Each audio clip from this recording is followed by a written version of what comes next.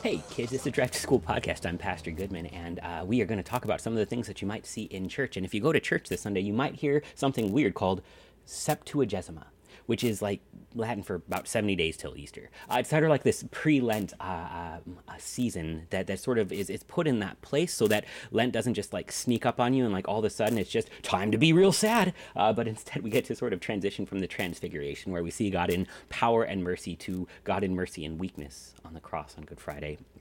And so if you are going to church this day, you might hear a parable about a very weird business that where the master of the farm, he goes out at the beginning of the day, hires a bunch of people, and he just keeps going out every hour and brings people in. But at the end of the day, he pays everybody the same, even the people who barely worked even an hour. And everybody gets real upset. And it's sort of a nice feeling because I can sort of walk away from reading the Bible and realize that I'm way better at business than God, which maybe is, well, a sign to back up because I might be doing this wrong. See, God is bad at business. He pays everybody the same, even the ones who barely do anything. It's not profitable.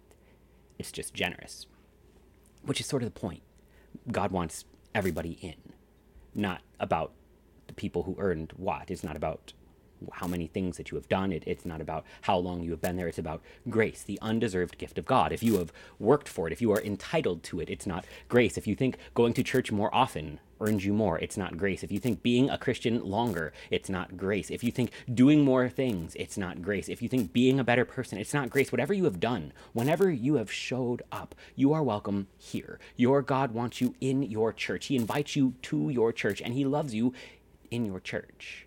Whether you have been going there all your life or you snuck in at your deathbed, your Lord loved you, and he wants you in his kingdom so much that he paid your way to get there by dying on the cross. It's one of those things that I think we get, because I have never actually heard anybody insist that they should get more heaven than somebody who was brought into the faith at the 11th hour. I've never seen anyone all that upset to hear about a baptism of an adult and a new member of the church, or somebody in the hospital room deathbed who was brought back to the faith after years of being apart from it. All of heaven rejoices for stuff like that, and we tend to sing along.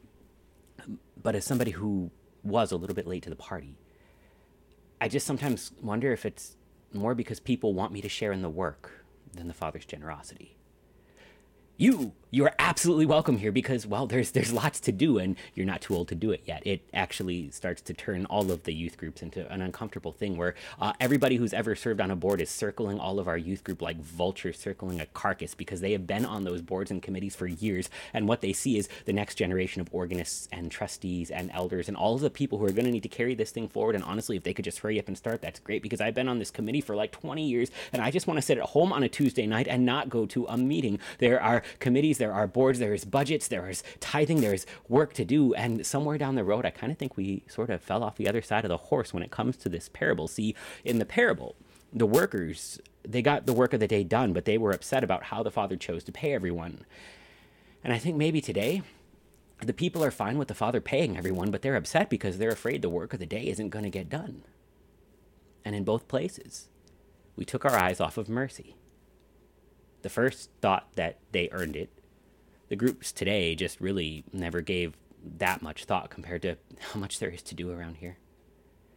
I would actually be a pretty good businessman if I could find a way to get a nickel every single time there was talk about getting folks more involved in church with everything in the church that doesn't give the forgiveness of sins.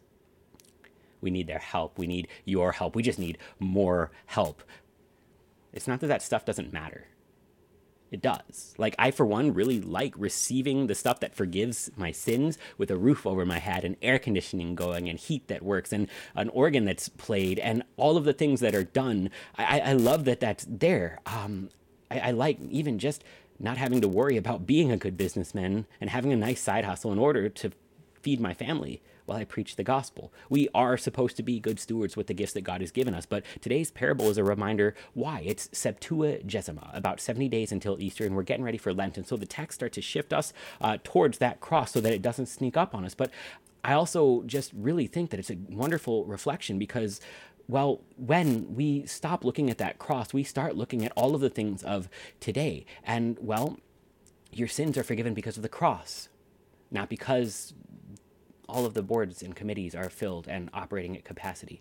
Your sins are forgiven because Jesus died for you, not because you tithe, not because you served on a committee or a board, not because of what you do at all. Your sins are forgiven because Jesus died on a cross. So even if those things aren't getting done, there is still the forgiveness of sins for you. The Father goes out into the marketplace and grabs everyone without any qualification but that they're there, and he makes promises to them. He brings in people and pays the ones who bore no burden of the day, the very same as those who have. And it looks utterly foolish because I'm a better businessman than God, but maybe I'm looking at the wrong things because I am looking at what needs to get done today and how to most efficiently do it. And God is looking for mercy, to give mercy to sinners. The Father just keeps going out to get more and more sinners, and he pays them the same, not because there is more work to be done, just because, well, there's more people that he wants to give mercy to.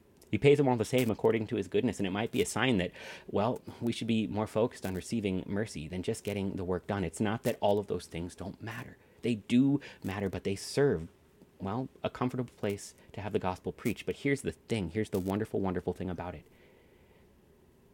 The sins are forgiven because Jesus died. Everybody gets paid the same because Jesus is merciful. It all got done despite all of the mess going on Good Friday. And if the mess is still going on today and we're terrified that there won't be enough people to do all the things that need doing in church, maybe we'll leave that up to the Father's mercy too. It'll never actually look all that clean because we are better at business than God, but he is way better at mercy than us. And that's a good thing. So in the midst of all of the things going on in church, if you are a kid that's already fending off requests to join the trustees, recognize just not that those things aren't important, but where your mercy comes from.